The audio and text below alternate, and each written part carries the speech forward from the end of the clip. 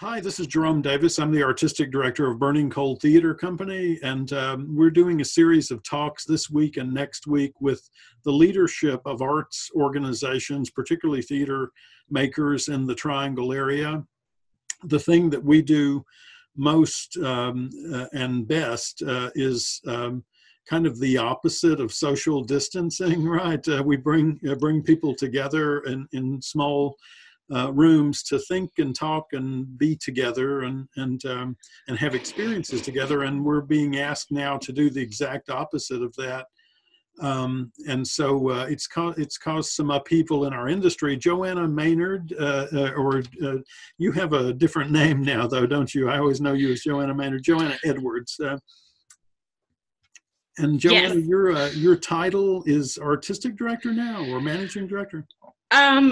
They've been calling me executive artistic director. Very good. Well, we'll do that as well. It's the executive artistic director of the Women's Theater Festival. Joanna Edwards is joining us today. Joanna, we wanted to start out with the question, how are you and how is the Women's Theater Festival? And if you don't mind, just talk a little bit about things you've had to rearrange or cancel or push down the road. We're okay, and thank you for asking. We didn't get hit in the middle of something right now. Our next project goes into is supposed to go into rehearsal April 27th. Clearly, now we know from the most updated information from the governor yesterday that it's at least May 15th. But with that creative team, we've already started having design meetings around what that looks like to take it virtual. And we've been practicing with some virtual play readings already to see if we can kind of learn the platform options while pivoting. But there's a lot that's up in the air, now that we have that May 15th hard deadline happening. Going to check with our City of Raleigh funders because the project Freak Show is a funded project. So 50% of our budget is ostensibly coming from them. And I don't know how that's going to change right now, and so many questions. Will they support us doing the project in a virtual platform? Is the money gone and needs to go to other things now? Right. What is the project? Tell us a little bit about the project. It is Freak Show by Carson Kreitzer, and it's our first big City of Raleigh project grant.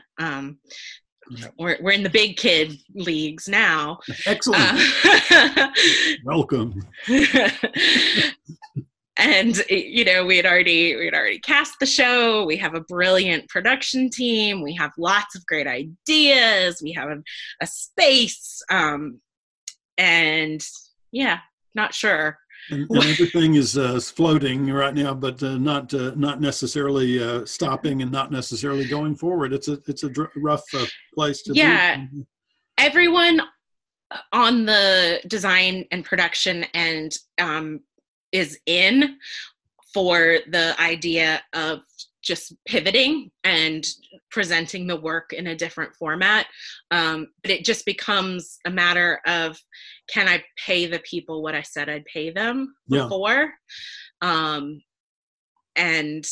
how to make it's so hard to make those little cells in the spreadsheets work to begin with, and now to try to figure out how to rework them with so many questions instead of answers. And would Kreitzer's agent or royalties company, would they be amenable to a different format? Do you know, or have you? Yeah, it's the licensing company is PlayScripts, and they've mobilized really fast to start to get streaming licenses going and those approvals. And that it's work that we just went ahead and started doing, is going directly to playwrights and asking them, hey, we worked with Carrie Dad's Fitch last week, and I just sent her a DM in Twitter. And I was like, I have this idea, and you seem to be wild and out there. You want to do this? And she immediately said yes. And the same thing with Lauren Gunderson this week. She was just totally down with the idea of taking her play virtual. And our sister company, the Bay Area Women's Theater Festival, was supposed to present Natural Shocks with Lauren herself performing it. And they got shut down just now. So Lauren won't be performing it in our reading, but she will be there for a Q&A afterwards. So that's very fantastic. Cool. Yeah. And when does that happen? That's happening Thursday night at 7:30 on our Twitch channel. That's March 26th. Yes, March 26th. Okay, terrific. So it sounds like you guys are finding ways, and this was no surprise, but creative ways to make these things happen. The finances are going to be an issue, I think, is what I'm hearing from you, but the jury's still out on that. Have you been communicating with your audiences yet about financial support, or what is your tactic on that right now?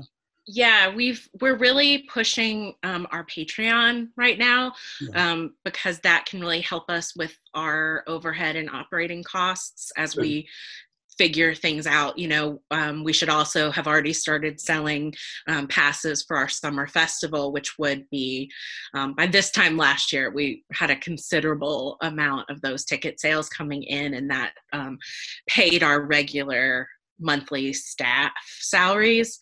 Now there's just me on staff, so it's really just my small salary and my health insurance premium. And we don't have a building, we don't have the type of overhead costs that some of the other theaters in our area have. That I don't think we have the stress that you have right now. Our levels are different, which lets us. There's good and bad in it. Thankfully, we had a lot of stuff lined up of our own making this spring. And the good news about that is that we didn't have a lot of rentals. There were a couple, but there weren't a ton of rentals that we're now going to have to refund or reschedule for next year. So that gives us a little bit of flexibility. Johanna, what do you have down the road? What are you looking forward to at Women's Theater Festival? Short-term, long-term, what's coming up? We haven't rescheduled our festival, which is July 9th through 12th. Still hoping that can happen IRL, in real life, as the kids say. Hoping that can still be a thing that happens, but in the next couple of weeks, really going to just have to be gathering the best intelligence. And then we're about to make our next season announcement, which basically begins with our festival, and the second show will be 19, our first commissioned work by Jacqueline Lawton, which will be directed by Jamaica Holloway Burrell, and being a part of that commissioning process and being a part of a playwright and a dramaturg and a director, and me getting to bring that special baby into the world is such a delight.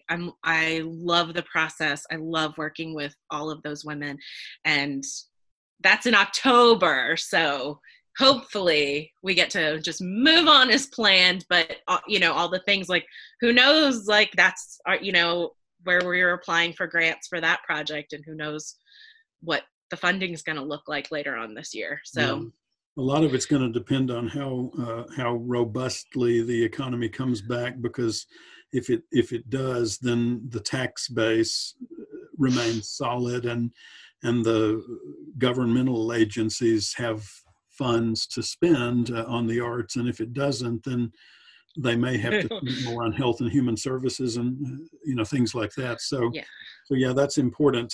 So tell me about your festival. What all are you guys doing? The 19th sounds great, and I'm looking forward to that.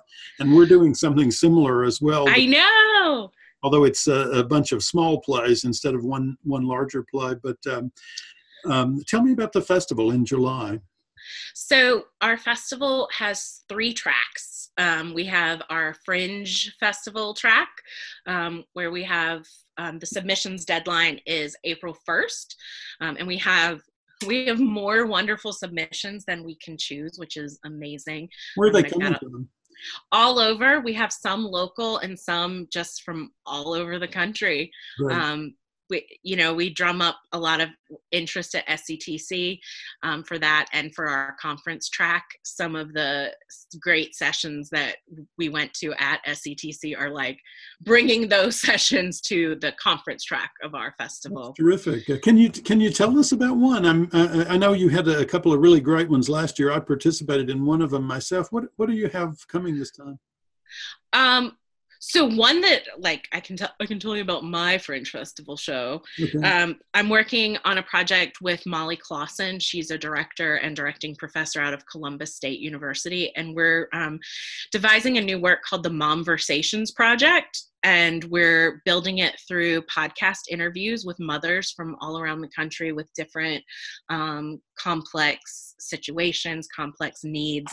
And we'll be presenting those podcasts episodes through our Patreon, and then developing the workshop production this summer out of that material, so people can listen along throughout and kind of like get to know these women that will be becoming characters, and then presenting that. And another really exciting thing is this year we're having a Fringe Lab for early stage directors, and their first virtual meeting is on Saturday, where this cohort of 10 directors are going to get a monthly masterclass in different topics of directing practice, and each of them will get a chunk of Love and Information by Carol Churchill that will be theirs to direct, and each one will get a one-on-one directing mentor, and then we'll put it all together as a Fringe show in the series this summer. And it will be virtual, or it'll be an actual live performance? It should be an actual live performance, as long as we're allowed to have live performance in July. Yeah, well, fingers crossed. You never know. We might get really good at this virtual thing if it goes on too much longer. So I'm hoping, because I think it's an accessibility issue. I think that there's a lot of folks who wouldn't have been able to come out to a live show anyway, no matter what. And finding these options to let those folks into our audiences is ultimately a good thing to do. And I hope we're going to find out that it's also a lucrative thing to do, that these are new revenue streams for us as well, to open up. So my fingers are crossed that this moment of crisis is just the beginning to opening up our industry in new creative ways and new funding ways. Right. Well, Johanna, it sounds like things are well in hand there, as much as they can be right now, which is good, very good. And do you have anything else you want to say to your audience, or to our audience, or to the audience before we? Well, yeah, I mean, it is the audience now. I think that's another positive thing about this moment, is geography is no longer a barrier, and being able to capitalize on that and to share audiences and to share artists. Lauren Gunderson couldn't hop on a plane to come do a show with us right now, but she can hop on a Zoom call and be there for a live virtual performance of her work. And that's pretty powerful and great. And there are these silver linings, and I hope that as a community, it does bring us all together around art that we love, and keeps us focused on that community and communion and content till we make it through. Well, thank you for sharing all that. That's great news, and break legs with the work going forward. And I will look forward to hearing your live stream this Thursday night with Lauren herself. Yes, and it'll be performed by Kaya Dunn. She is a Charlotte-based actress, director, professor, and leader of new pedagogy surrounding artists of color. And she's spectacular. Can't wait for Raleigh to see more of her. Very good. Okay, Johanna, thank you. And thank you. Cheers.